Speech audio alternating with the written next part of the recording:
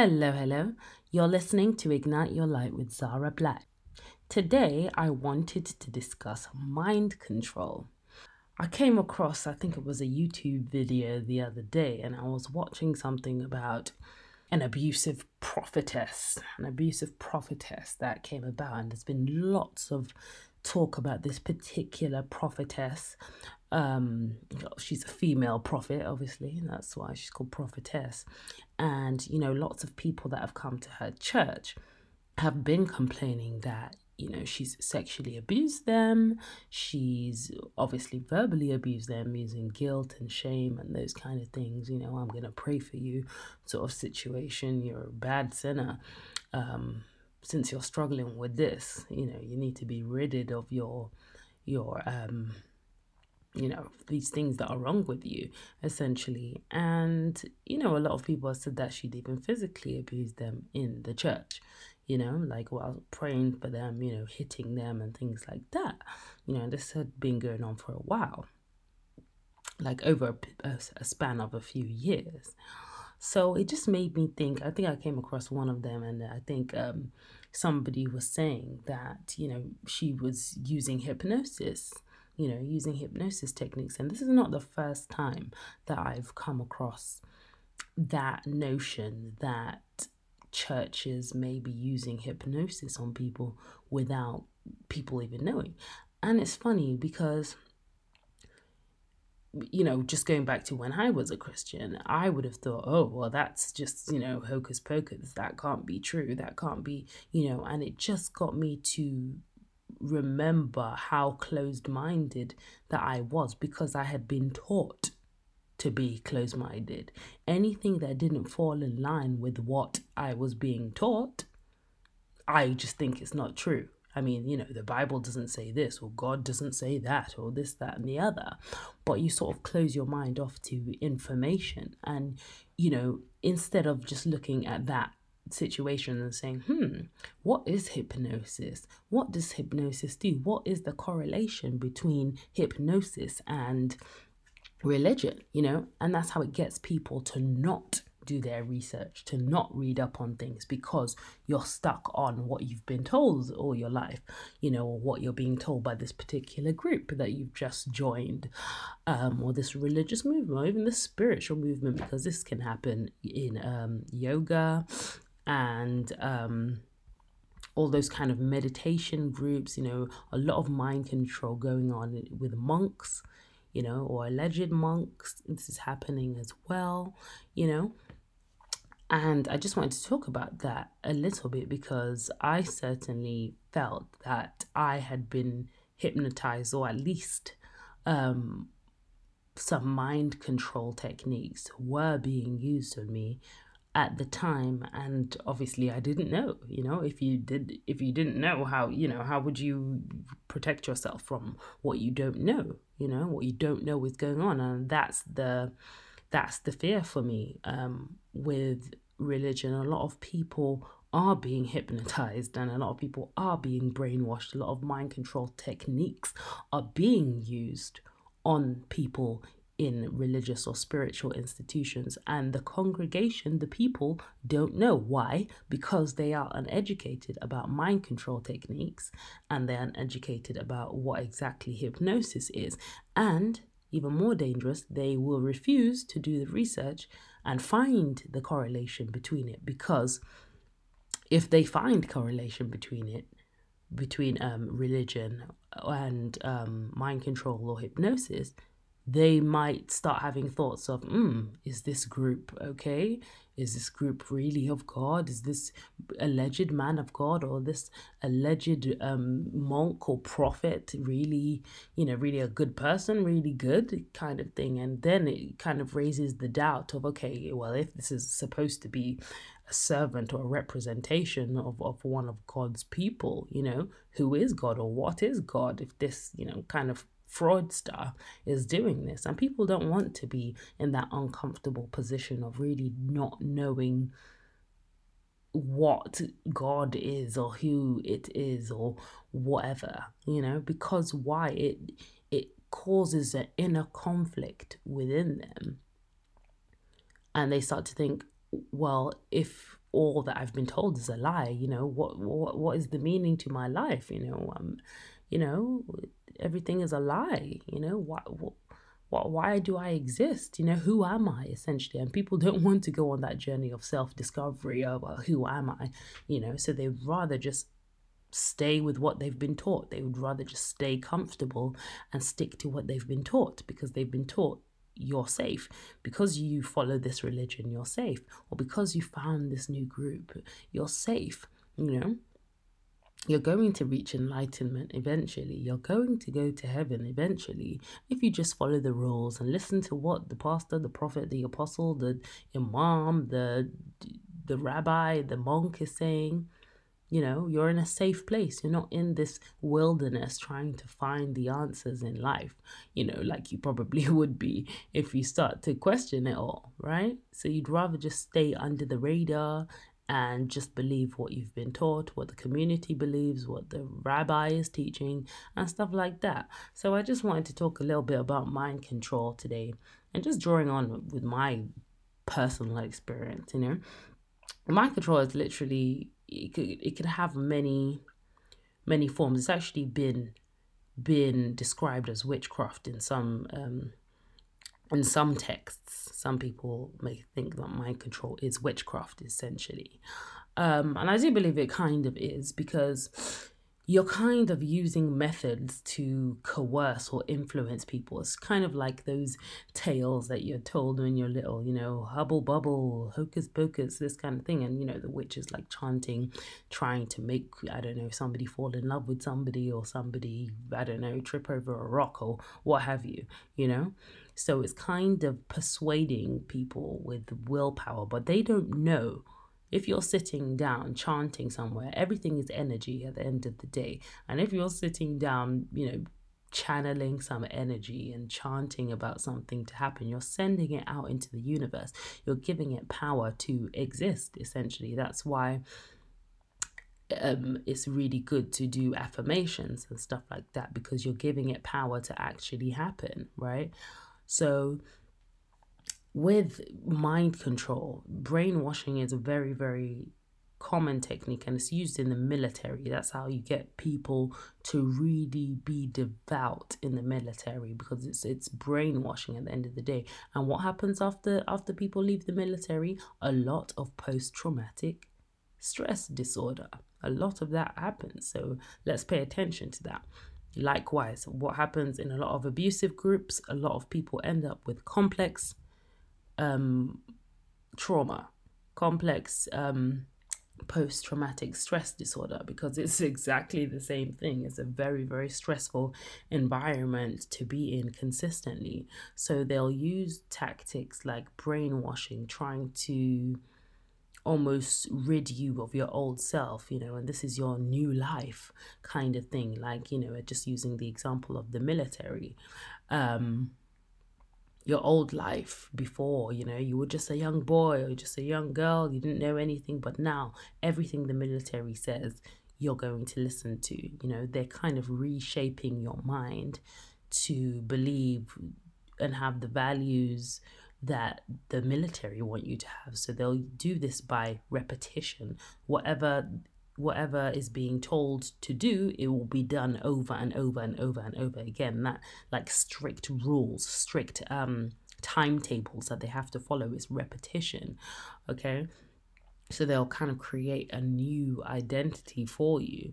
Another very effective technique is by using propaganda, kind of creating an us and them attitude, where we are the chosen ones, we are the ones who know the truth, we are the powerful, our group is so superior to another church or mosque or group or what have you. There's something about your group that is special, essentially.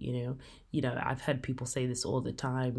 I don't know if you've maybe had a bad experience at church, or even if you haven't, people love to come up and say, oh, you should try my church, you should try my church, my church is different, my church is, oh, my pastor this, and everybody has something amazing to say about their church or their group or their mosque or their spiritual leader or their prophet or what have you. Everybody's got something amazing to say. And that's all part of the parcel, to be honest. You're meant to be saying things like that. Why? So you can recruit more people. And that's how unknowingly they can actually get you to be their recruiters.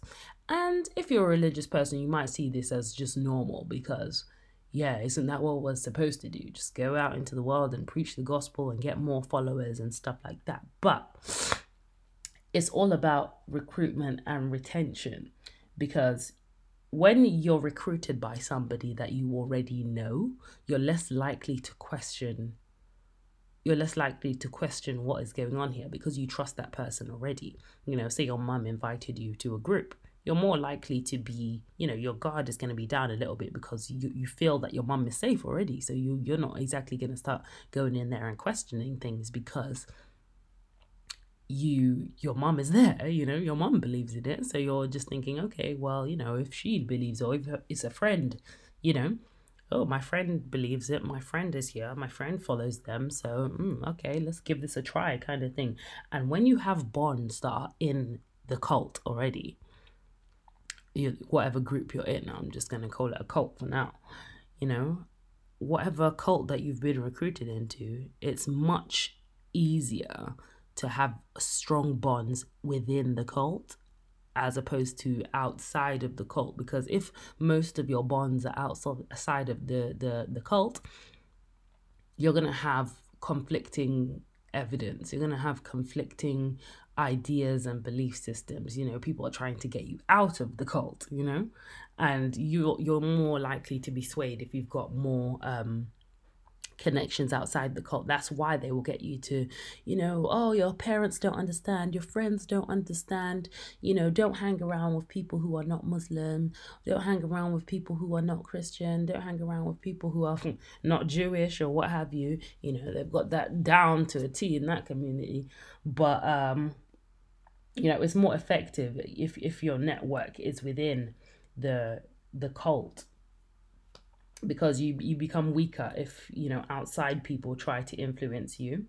It's not impossible. It's definitely not impossible to leave, even if you're in there and you do have people in there, but it's a hell of a lot easier. Okay, so they'll get you to make friends inside the cult, the church, the synagogue, the mosque, what have you. This new group, that's kind of vouching for, yeah, this is a good thing, this rabbi, this monk, he's nothing like the others, he definitely knows what he's talking about. He definitely knows this, and people will vouch for it. And, 9 times out of 10, all of this happens at some type of turning point in your life. You might be looking for the answers, you might be in seeking mode. I've been lost lately, or I've kind of moved away from religion altogether, since I was a child. Maybe I should go back. Maybe I should, you might be in seeking mode, trying to find the answers, essentially. And coming across this group may seem like a good idea, because you're thinking, okay, maybe this is the way. Maybe if I join them, I'll be closer to God, or if I join them, I'll be closer to enlightenment. Maybe I'll feel more fulfilled in life, like I, have purpose, essentially. And that's what they want you to feel. That's why they'll create a lot of peer pressure. A lot of people that go out and evangelize, they start to ask people really deep questions. If you were to die today, where would you go? And, these are huge questions. I mean, I don't know. I haven't died yet. We don't know. It's not like people that die can come back and tell us, oh, guys, this is exactly how it works. We don't actually know. Okay. Everything that we've been told is what we've been told, but how do we actually know, How do we actually know that this is categorically what happens when you die? Nobody actually knows unless you've died yourself, That's the thing. So it's very difficult when questions like that are being asked, but that's the whole point of it, to create that kind of question within you, thinking, okay, well, maybe this is the way. Maybe, oh, these people know what they're talking about. Maybe I should give them a try. And that they will make it sound very lighthearted initially. Oh, try us. Try our organization. Try our church. Try out this. Try out that. So it's very lighthearted initially, and then it turns into retention. Once you believe that, okay, this is the way, you might even start to be an agent yourself and start recruiting more people. Start recruiting even more people. Oh yeah, this place is amazing, they're like this, they're like that. And they may get you to start committing acts that are not in your best interest at that point, because you're so sold out to it. You believe that this is the place for you, that you, even if stuff do not agree with your value system, or it doesn't really agree with your morals or what you believe is right, you will still betray yourself and stay there because you believe that it's for the greater good. You're in the right place overall. So, even though I did see that leader abuse somebody, I'm just going to let it slide because at the end of the day, he's a worker of God. I mean, how do you know that? How do you know that?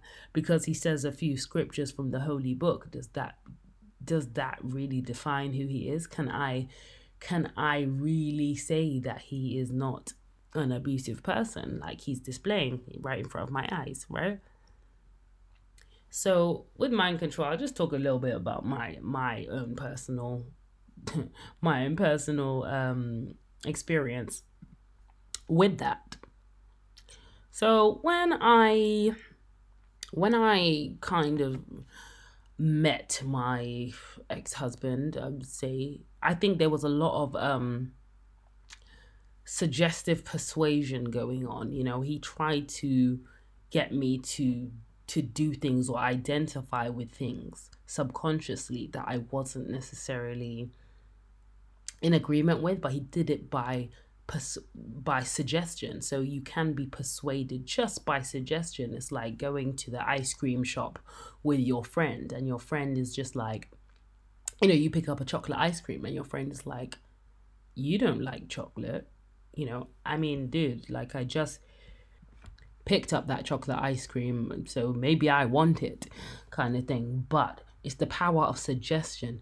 You don't eat chocolate, that's not who you are. Oh, I'm surprised that you're eating chocolate, that kind of thing. So it's kind of a disapproval of your current actions. And I think he did that a lot to me initially, for me to start thinking to myself, oh, well, maybe I am that person. Oh, maybe I'm not that person, or stuff like that. So he would suggest things to me all the time about my personality, about the decisions that I would make and stuff like that. And because obviously I approved of his I don't know, judgment or what have you at the time, I was much more, my guard was down a lot more to his persuasive techniques that he was using. At the time, I just thought, oh yeah, well, he's my boyfriend, so why not, kind of thing. But this can be used by friends a lot, that don't have your best interest as well. In the same way, they might be using the power of persuasion, and you don't know because you're thinking, well, it's my friend, obviously they just want good for me, right? And then towards the point where I was losing my son, so I was in hospital, I was very, very emotional. I was very low. I was thinking, what is happening here? I can't believe this. They're telling me my son is going to die. That's very, very heartbreaking at the time. So I'm vulnerable. I'm very, very impressionable. I'm very, very susceptible to suggestions because I need help right now. I definitely need help. And obviously, being a Christian at the time, the thing that you would mostly be encouraged to do is to pray, right? Because if God can solve all your problems and stuff like that, why not, ask him for some help, right?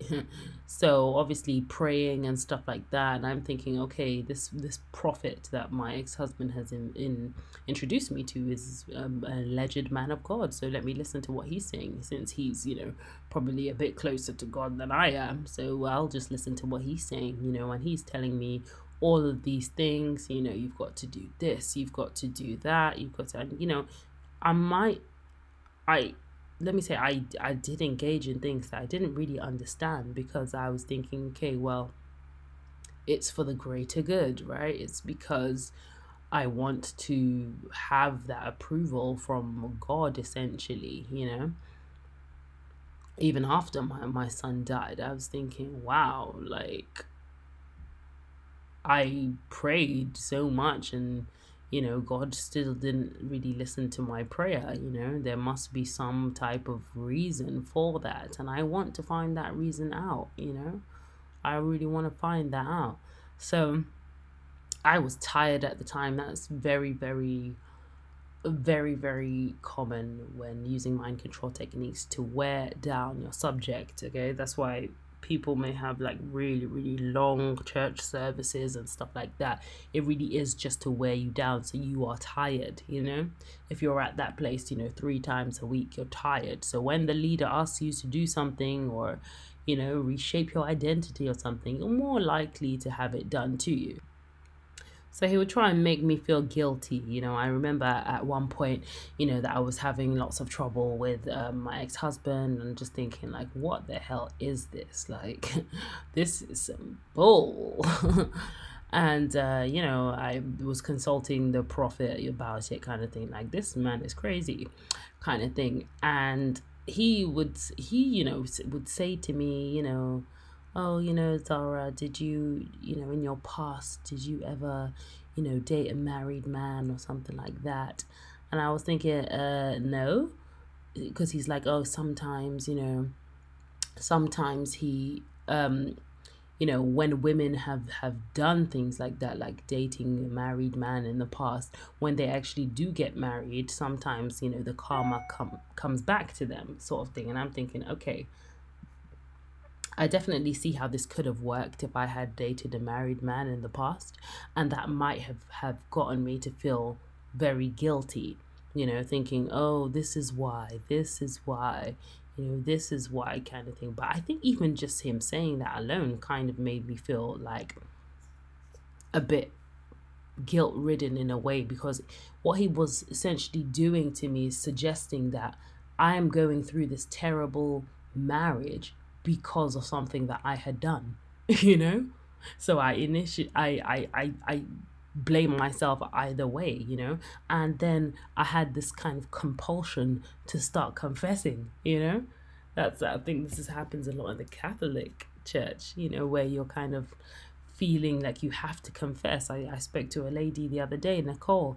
You can watch the video on my YouTube, and she was basically saying that, they all had to confess to their disciples what they did that week. I'm sure a lot of churches and mosques and different spiritual institutions do this still, make you confess about things that you did that you don't think is in line with, what the group believes and stuff like that. That kind of guilt-ridden kind of attitude where you feel like you need to be transparent with them, and you need to tell them every single time you slip up, and every single time you do something that's like not in line with the religion or the spiritual practices, right? I slipped up, I've got to confess now, and that's what he kind of got me to start doing, because I started just like confessing like little things to him, just thinking, could this be it? Could this be it? Could this be it? What is the reason that I'm having this horrible, horrible time and then this marriage, It wasn't dating a married man, but I definitely felt like it must have been something that I had done to deserve this. This was my karma, essentially, for some type of reason. They'll get you to think about your old self. This is what you used to do when you were outside of the group. This is what you used to do. Oh, I used to do that. I used to do that. So they're getting you to think, no, get rid of that old self. get rid of that old self, you know. uh, I think this happens a lot in churches when you're asked to, yeah, I don't know, maybe give your life to Christ or something, and you have to get rid of old things. You know, you have to stop doing worldly things. You know, start thinking of yourself as this super spiritual being, and you know, they really assault your identity, essentially making you think that all those things about you are wrong and you've got to get rid of them. If you don't get rid of them, you'll feel very guilty. So you're trying to, and just constantly having this battle of identity, almost, you know, until they get you to this kind of breaking point where you just really want to just sell yourself out to this organization and really be used as a tool, really be used, because you're acting out of fear and guilt, essentially, you know. So you start to identify with this new identity more and more and more, because you want approval. You want approval from the group, you want approval from the leader, you want approval from God. So you start to do more of these kind of new things, you know, all these new activities, just to make sure that you're going to be approved. So for example, in my specific situation, I don't know if a lot of you know this, but I was born with my name Zara, Zara, and I was told whilst I was in the group to change my name to Xara. Well, I wasn't told to change it to Xara, but I was told to change my name, like pick another name, and I just thought, well, I'm not exactly gonna like be Rebecca now, you know. Let me at least pick something that's, you know, quite similar. So I just changed the spelling, literally. But that was my new name. That's, you know, this is essentially my new identity. And just going back to the brainwashing and the mind control, you know, even when I was about to divorce, I decided within myself, listen, I don't care what anybody says. Like, this has just got to stop. This is self-betrayal. It's not worth it. I don't care what I have to lose to get out of this marriage, but I have got to get out of this, because this is actually taking a toll on my mental health. I cannot do this anymore. And, you know, he tried to use the same mind control techniques on me, telling me, oh, you know, if you divorce, you're going to hell. Full well knowing that obviously I know that it says stuff like that in the Bible. Well, it doesn't say you're going to hell, essentially. It just says something like, you know, God hates divorce, or God doesn't approve of divorce, or what have you. Okay, and this is why a lot of people will stay in, you know, BS marriages, because they're thinking, well, if I get divorced now, I've lost favor with God. I mean, you've probably done a few worse things in your life before the divorce, so if you were going to lose favor with God,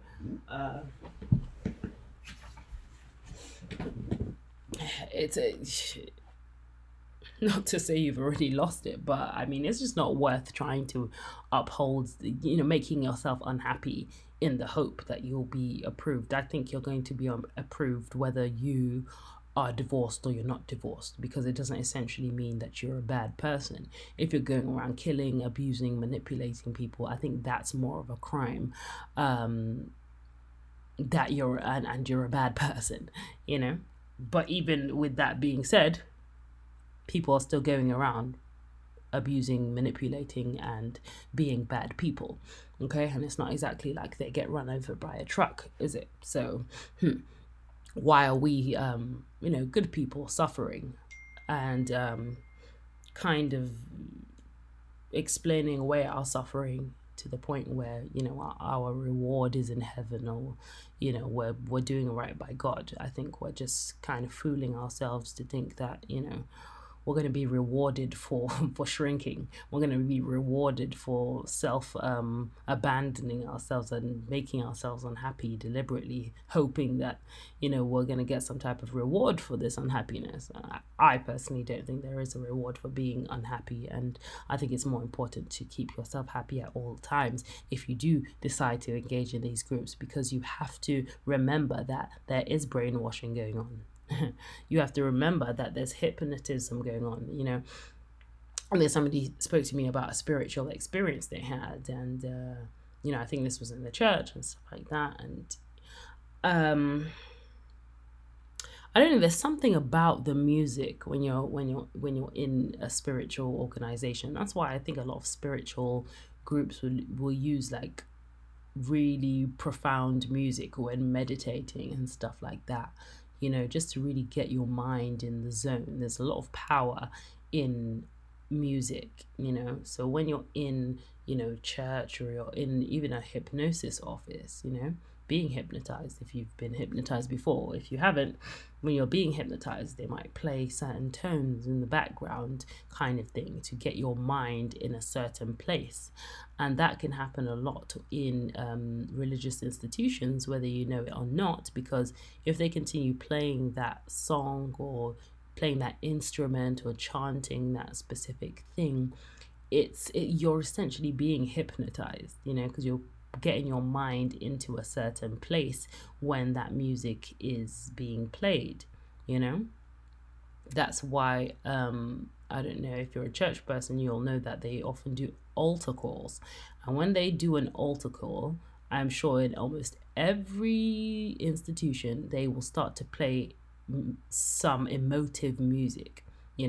When the leader is talking, they'll put some emotive music in the background, if you were to die today, this kind of thing. And it just puts your mind in a place of, being suggested to. Again, closing your eyes, instructing people to close their eyes and stuff like that. It puts you off balance because you're wondering what is going on, So you're more likely to comply with these things if your eyes are closed and the music is going on. You're essentially more susceptible to be hypnotized in that particular time, because you're putting your mind in that kind of spiritual place to be hypnotized. And these conversion techniques can be used more effectively on you when you're in that spot. Just thinking back to my experience, my entire mind had been controlled. My entire world had been constructed for me, and I had been brainwashed because I believed that there was a spiritual explanation for why I had a premature labor, for why my son died, for why I needed to be in this marriage. They completely hijacked my mind that this is for the greater good. This is what God wants. God wants you to marry this person. And I'm thinking, oh my God, well, I want to do what God wants, and I knew that, I didn't want to marry this person, but I was thinking, well, if God wants it, then I will sacrifice myself because of God, kind of thing, which was a really, really bad thing to do. But because I felt like, God is more important than me, I'm not an important person at all, I will lay down my life and, dedicate my life to whatever I'm being told. Just believing all the things that they said to me, that my family is evil, and I have a curse on me that I'll never get married, I'll never be in a successful marriage, I have a curse. And which in turn, my ex-husband used all the time. Every time I wanted to be like, well, this is symbol, he will say, it's the forces working against you. It's the forces, it's the forces working against you that, you're not supposed to even be married right now, that you have a curse on you, that you're never supposed to get married and have a successful marriage. So whenever we're having problems, even though these problems are induced by him, he would just blame it on some kind of spiritual reason that we're having problems and things like that, just taking the attention away from his behavior. So that's all we have time for today. We've gone a bit over today, but I hope you've enjoyed this particular episode. If you have any questions, opinions, comments, please do hit me up on social media, send me a message on Facebook or Instagram or what have you. And yeah, I'm gonna do a video version of this. I don't know if you've seen the video version first or you're listening to this first, but there will be a video available on YouTube. So follow me on all the social media channels at Xara Black. That's XARA Black. Thank you so much for listening.